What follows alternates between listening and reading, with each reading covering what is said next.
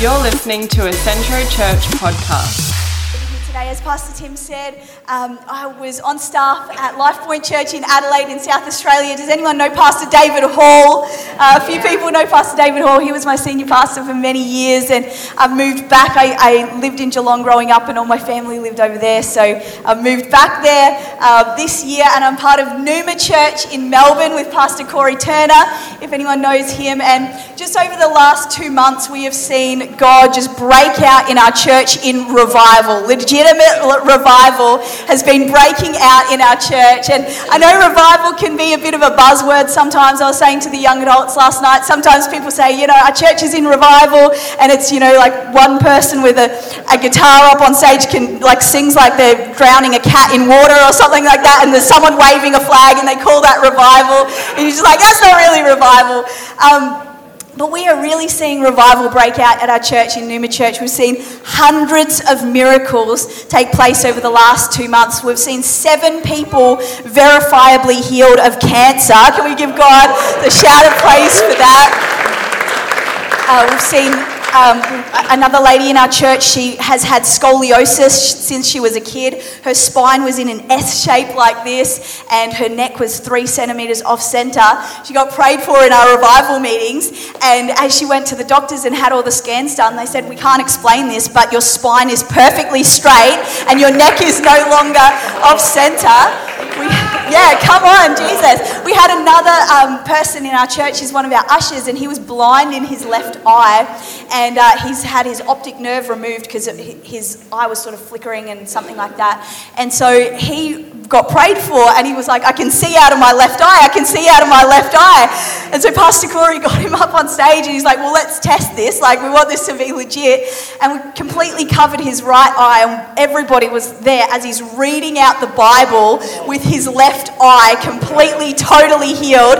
God did a creative miracle. Can we give it up for the Lord? And it's just powerful what we're seeing God do. Lots of people getting healed, but also lots of people getting saved. And it just feels like the harvest is ripe. And I went to my dentist. My dentist is in Geelong, which is about an hour and a half away from our Melbourne City campus where I go to church. And so I went to my dentist in Geelong, an hour and a half away, and my dentist was asking me about my PhD. I'm doing my PhD in theology, and so he's just asking me some questions about that. What are you doing in your PhD? And so I'm sitting in the chair, and I'm like, trying to answer all these questions about God and theology and all of this sort of stuff. And he keeps asking me questions, and so towards the end of the session with him, he just said, so where do you go to church? And I said, I go to church at Numa Church in Richmond. And he said, no way. I was walking past that church on Sunday. I went to get a sandwich from Bridge Road, and I walked past that church, and I looked in the doors, and I was wondering what's going on. Do you think that's a coincidence? And I was like, no, I don't think that's a coincidence.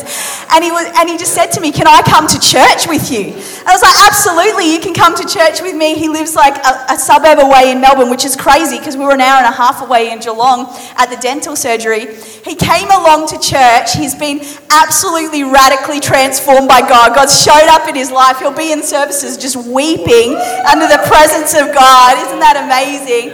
And God is just moving in such a powerful way. And how many know God doesn't just want to do that in one church? God wants to do that in every church. God wants revival to break out all across Australia. And I've heard reports of churches all over Australia where God is doing the same sort of thing. And my prayer today is that God would stir something up in us, that God would light a fire in us to take revival into our community, into Ipswich, and see God move in a powerful way. So I'd love to share a word with you this morning from Luke chapter 10 and verse 38. Luke chapter 10 and verse 38.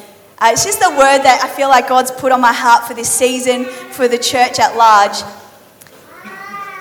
It says, as Jesus and his disciples were on their way, he came to a village where a woman named Martha opened up her home to him. She had a sister called Mary who sat at the Lord's feet listening to what he said. But Martha was distracted by all the preparations that had to be made. She came to him and asked, Lord, don't you care that my sister has left me to do the work by myself? Tell her to help me. "Martha, Martha," the Lord answered, "you are worried and upset about many things, but few things are needed, or indeed only one.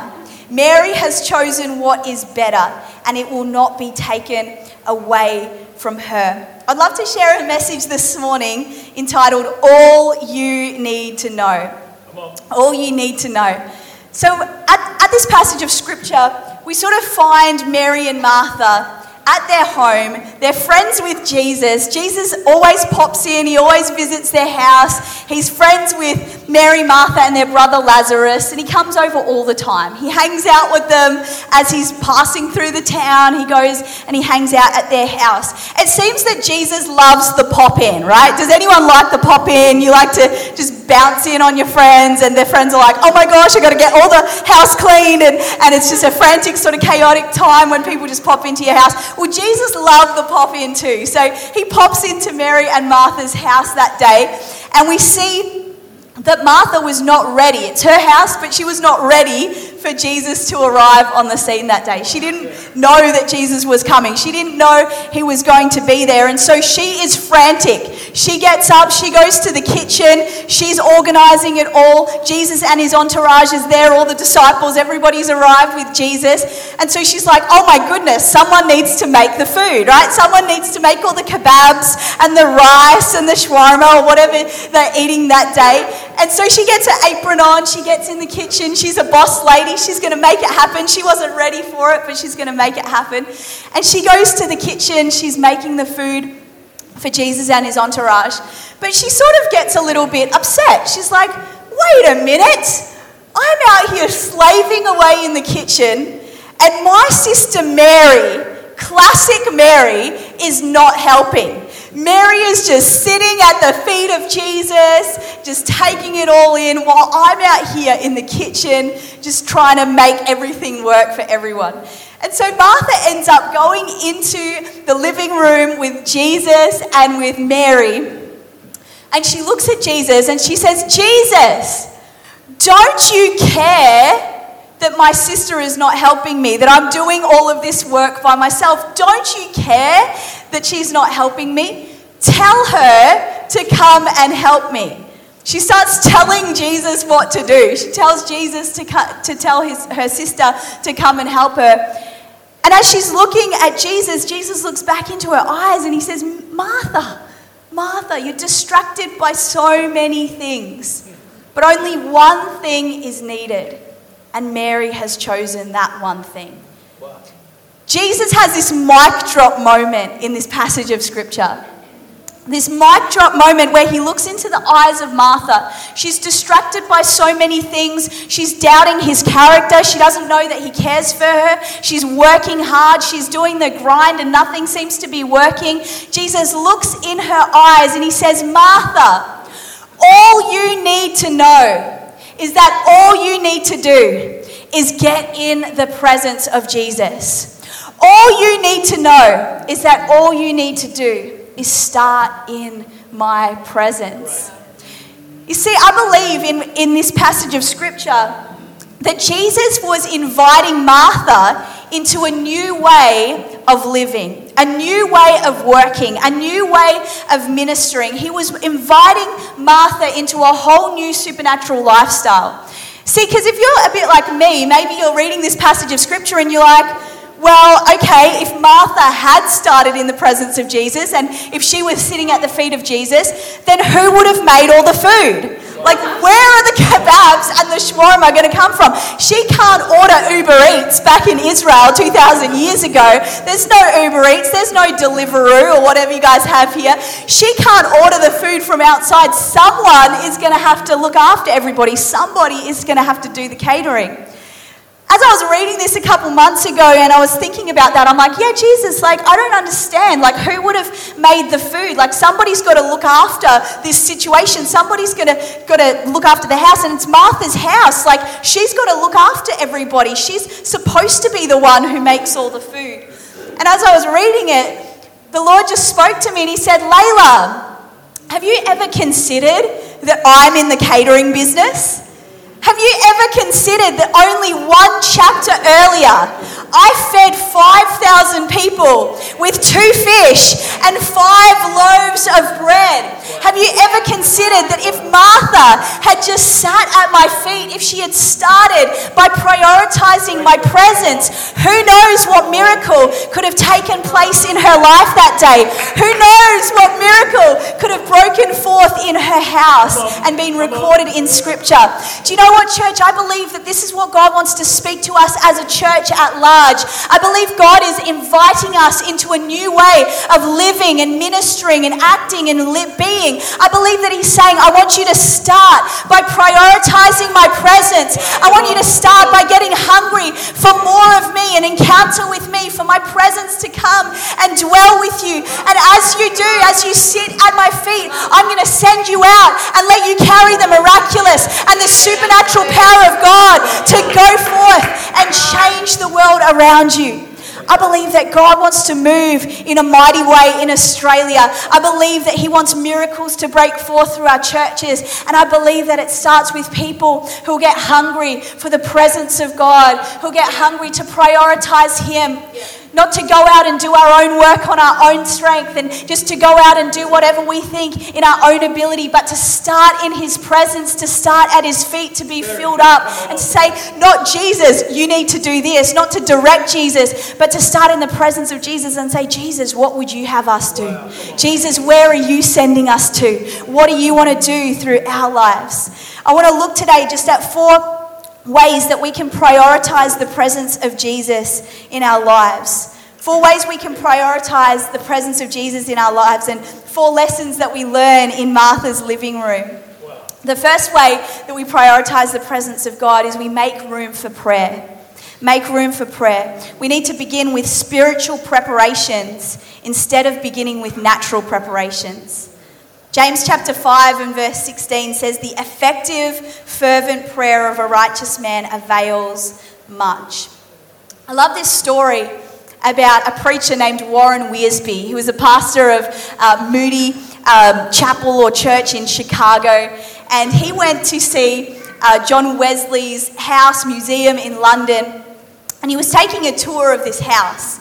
And as he's taking a tour of the house, John Wesley is a world-famous revivalist who was known for bringing revival to London. That revival saw hundreds of thousands of people saved and changed and transformed. And then that revival carried on to America. It's since become the Methodist movement. John Wesley was a very famous revivalist. And so Warren Wiersbe, this preacher, goes to his museum. He goes to this house of John Wesley in London. And as he goes to the house, he's sort of having a look around the house. He's looking at the different rooms. He's looking at his kitchen. He's looking at his bedroom. And as he goes through the bedroom, he sees that there's a little room that's adjacent to the bedroom.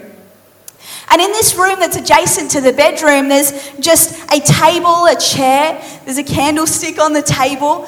There's an open Bible. And he looks at this sort of room and he sees that this was the place where John Wesley would spend hours in the morning in prayer. He would get on his knees before God and he would cry out for revival in his land. These guys, these Great Awakening sort of revivalists in this time, if you read the revival stories, if you read about what happened to them, people were so against their message. England was so terrible at that time that people would literally get dead cats, pieces of dead cat, and throw it at them as they were preaching. It was just such a depraved area. It was crazy. And God brought revival through Wesley as he got on his knees and he prayed. And so as Warren Wiersbe is in the prayer room, as he's in this room just adjacent to Wesley's bedroom, he sort of looks in the room and he gets in the room and he's looking around. And the tour guide walks in and says to Warren Wiersbe, this preacher, the tour guide says, "Oh, sir, you must know that this little room was the powerhouse of the Methodist revival. This little room was the powerhouse of the Methodist revival. Do you know what, church? I believe that God is stirring us up, the people of God in Australia, to pray so that when we see the miraculous, the signs and wonders, the things that God wants to do in our generation, the revival that God wants to sweep across our land, as we are telling those stories in the future, I believe that those stories could be traced back to those little rooms in our houses, those little rooms in this church where the intercessors meet during the week and they pray and they get on their knees before God and say, God, bring revival. I believe that God wants to stir us up to be the powerhouses and to create room to be the powerhouses of the revival that God wants to bring in this generation. I love what W.S. Bowd said about prayer. He said, prayer is weakness leaning on omnipotence. Prayer is weakness leaning on omnipotence. When we begin to pray, we begin to access the full power and strength of God in our circumstances and situations. The second way that we prioritize the presence of God is we make room for the Word of God. We make room for the Word of God. We need to begin with His voice instead of beginning with the world's noise. Wow. Hebrews chapter 14 and verse 12 says, for the word of God is living and active, sharper than any two-edged sword, piercing to the division of soul and spirit, of joints and marrow, and discerning the thoughts and intentions of the heart. When we make room for the word of God, we make room for God to speak to us and through us into the world around us. As we speak into the world around us, as we speak the words of God, the word of God has prophetic, creative power. And so even though the circumstances and situations might not line up with the word of God, as we start to speak and prophesy and declare the word of God, those things begin to come into line with what God wants to do and what He wants to say. As we prioritize the word of God, I believe that revival comes. Charles Spurgeon said this, if we want revivals, we must revive our reverence for the Word of God. I love what Tony Evans said as well about the voice of God. He said, the Bible is the voice of God in print. Yeah. When we make room for the Word of God, we make room for revival. The third way that we prioritize the presence of God and make room for God to move is we make room for worship. We need to begin with worship instead of beginning with worry. We see that Martha, she began with worry and she ended up just confused about the character of God, about the love of God for her. She began with worry, and because she began with worry, everything was burdensome and overwhelming to her. But if she had begun with worship, God could have moved in her life in a powerful way. Psalm 100 verse 1-5 says this, shout for joy to the Lord, all the earth. Worship the Lord with joyful songs. Know that the Lord is God. It is He who made us, and we are His people, the sheep of His pasture. Enter His gates with thanksgiving and His courts with praise. Give thanks to Him and give praise to His name. For the Lord is good and His love endures forever. His faithfulness continues to all generations. I don't know if you've ever tried on someone else's glasses, if they had a really thick prescription and it's really strong and you're just like, oh my gosh, what's going on? As soon as you put them on, it's like crazy. It's like your whole perspective changes. You can't move the same. You can't walk the same. It just changes everything as you put on these glasses. Do you know what? In the same way, when we worship God, we are putting on God's lenses and God's frames in our circumstances and situations. He exchanges our perspective for His perspective. We start to see our world through His eyes. We start to see our circumstances and situations, our challenges through His eyes. And as we do, it changes the way we walk. It changes the way we move. It changes the way that we operate, because all of a sudden we have His perspective. We need to exchange worry for worship. We need to begin with worship. And the fourth and final way, maybe if the worship team could join us, the fourth and final way that we prioritize the presence of God in our lives is we make room for faith. We make room for faith. We need to begin with faith instead of beginning with frustration. Martha began with frustration. I don't know about you, but I know it's so easy to begin with frustration in our challenges and circumstances. After many years of COVID, who even knows? Who's even keeping track anymore of how many years COVID's gone on? And it's been crazy in Melbourne. You know, things have gone down, and it's so easy to begin with frustration about where the world's at and where our lives are at, where our challenges are at. But God is saying to us today, I believe God is calling the church not to begin with frustration, but to begin with faith. To begin in His presence and say, God, what do you want to do in my life, in my community? What do you want to do in our church, God? What do you want to do here? We're going to begin with faith and not frustration. Hebrews chapter 11 and verse 6 says, and without faith, it is impossible to please God. For whoever would draw near to God must believe that He exists and that He rewards those who diligently seek Him. I love this story about a man named Charles Blondin. He was a tightrope walker who walked across Niagara Falls from 160 feet above the falls. And he did it several times back and forth. I think there's a documentary or a movie that's been made about him. And in the summer of 1859, he would go from one side to the other, just performing these incredible feats. And people would watch this guy, Charles Blondin, as he would begin to walk on the tightrope and just do all of these incredible things. He apparently got on stilts one time, and he was on the stilts and he was walking across the tightrope. Another time he takes a wheelbarrow and he gets the wheelbarrow and he takes it across the tightrope from one side to the other.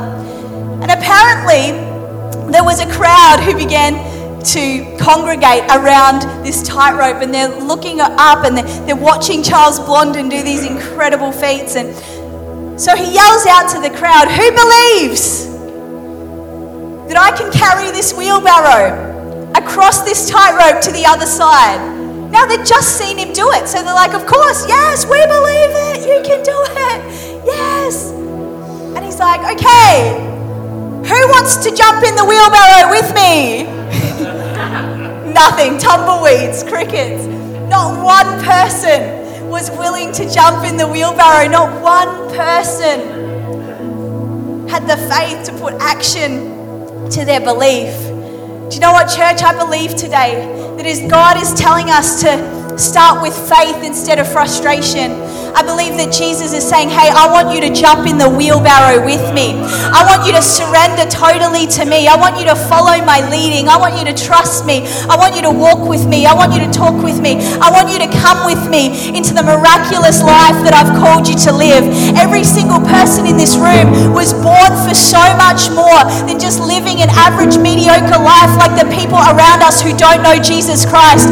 When we get born again, we are born into a supernatural lifestyle. We are born to see the miraculous flow through us. God has called us and anointed us to do something incredible in the world around us so that people might come to know Jesus as their Lord and Savior. Do you know what? My life was changed by people just like you in a church just like this. My entire life was changed. When I was 5 years old, I had grown up in a Muslim family. And so my dad was from Iran and he had grown up in Islam, and my mum is Irish Catholic. She grew up Irish and she is still Irish, very thick Irish accent, and she converted to Islam to marry my dad in England when I was born. So I'd grown up in this Muslim family, and so when I was 5 years old, we were living in New Zealand, and my auntie came to New Zealand to live with us. We didn't know at the time, but she was actually schizophrenic.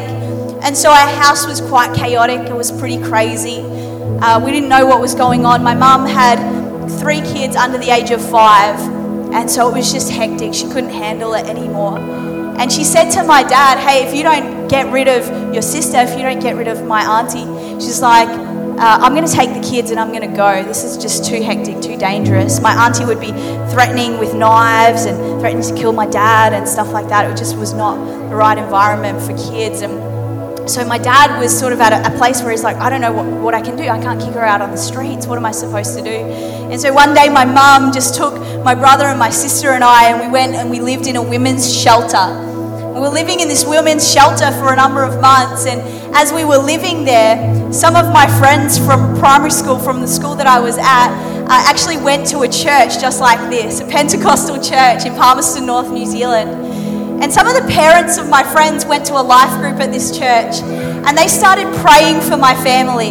They saw the situation that we were in, and they got together and they started to make room for a miracle in our lives by praying for us. They started to intercede for us. We would go over to their houses and they would show the love of Jesus to us. We had a neighbour who lived down the road who came from that exact same church, from New Life Church, and she reached out to my mum one day and she said to my mum, "Hey, I know your life looks like it's a mess right now. I know everything seems to be falling apart. But if you would just surrender your life to Jesus, if you would just give everything to Him, I believe that God can make something beautiful out of this mess. I believe that God can turn your circumstance and situation around." And something of the power of the Holy Spirit came and hit my mum in that moment. And she said to this lady, "Okay, yes, I want to give my life to Jesus." With tears streaming down her face, she gave her life to Jesus. This lady and her husband ended up baptizing my mum in their bathtub, and it was pretty crazy, pretty unconventional. And so mum gets radically saved. I mean radically saved. I'm going to talk a little bit about that tonight in our night service. She would play Benny Hinn tapes on repeat all day, every day in our house. Benny Hinn tapes, radical conversion to Christianity, the power of God, just so enamored with Jesus. She starts going along to this church with this lady and her husband. And my dad, she moves back in with my dad. And my dad, just to keep my mum happy, was like, "Yes, I'll go along to church with you. You know, I believe in Abraham. I believe in Moses, like same but different, you know, Muslim and Christianity." And so my dad starts going along to church as well. And as he's sitting in church, he's sort of towards the back and he's just observing everything that's going on.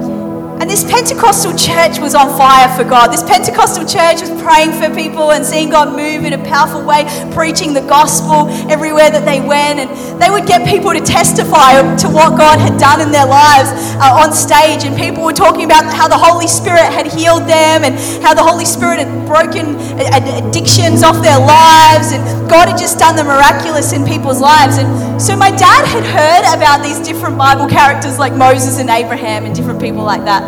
But he never heard about the Holy Spirit.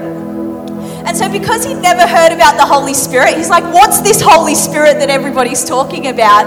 I'm going to do an experiment." He's a scientist, a professor of robotic engineering. So he was like, "I'm going to do an experiment on the Holy Spirit." And so he's lying in bed one night and he said, "Holy Spirit, if you're real, then show me." And as he's lying in bed, the Holy Spirit just comes upon him in a powerful way. It was like the wind of God, this is how he describes it, just started to blow all over his body.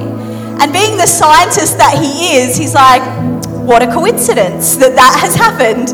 What a coincidence that, you know, there's this wind. And he gets up and he goes to the curtains and the windows and tries to see if there's anything sort of that would make that wind sort of happen. And he couldn't find anything open, so he was sort of confused. He goes back to bed. He's like, "What's this all about?" Then all of a sudden, as he's lying back in bed, it happens another time. This time he's sort of like, "Okay, this is weird. There's something going on here. Like, this is confusing. This is concerning. I'm not sure what is happening here." Then one more time, he feels the power of the Holy Spirit just blowing all over his body, more intense and more powerful than before. And he hears the voice of God speaking to him, saying, "I want to show you that I'm real. I want to show you that this is real." And so my dad, from that moment on, he became a Christian. He got baptized at my church in New Zealand. His life was completely changed and transformed by the power of the Holy Spirit. And I've been able to grow up in the blessing of growing up in church ever since I was about 5 or 6 years old. Do you know what? The things that we do on a regular basis, pray for our friends in our life groups, share the gospel with neighbours who live down our street, the things that we do on a regular basis are not just normal things that have no effect. They are supernatural things that can change the eternal destiny and trajectory of people's lives. And so can we stand to our feet this morning? I just believe that God is calling us as a church. He's stirring us up to prioritize the presence of God, to say, God, I want to prioritize your presence. So I am encountering you. So I'm full of your fire to go out and make room for prayer and worship and the word and faith and see you move in my life in a powerful way, to see you break out in the supernatural and the miraculous in and through my life so that lives will be changed. And if you're in this room today and you'd say, I just want a fresh encounter with the power of the Holy Spirit, I want the fire of God to come upon me so I could go out and change the lives of the people around me, can you just lift up your hands to God right now? We're just going to pray for the Holy Spirit to come and move in this place. Holy Spirit, we thank you, Lord. We thank you, Lord, that you're moving in this church. We thank you, Lord, that now is the time for Ipswich, God, to see your kingdom come and your will be done. We thank you, Lord God, that you have called this church for such a time as this, God.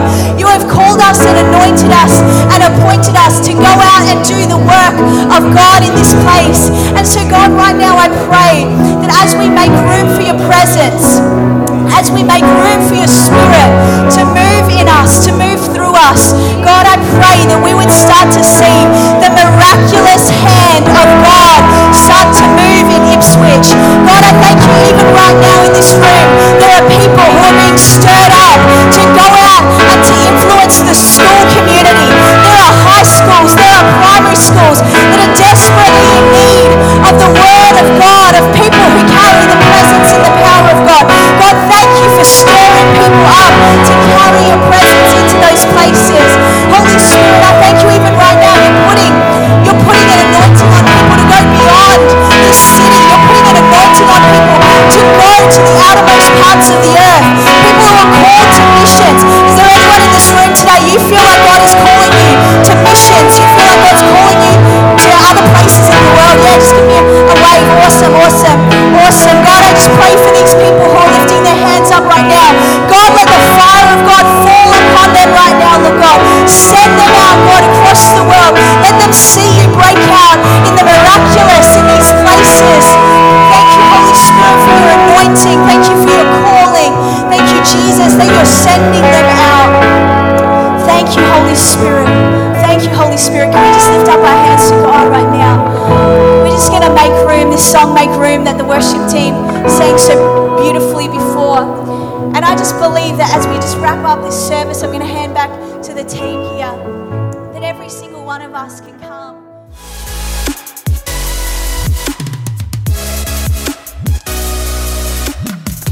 Thank you for listening to this podcast.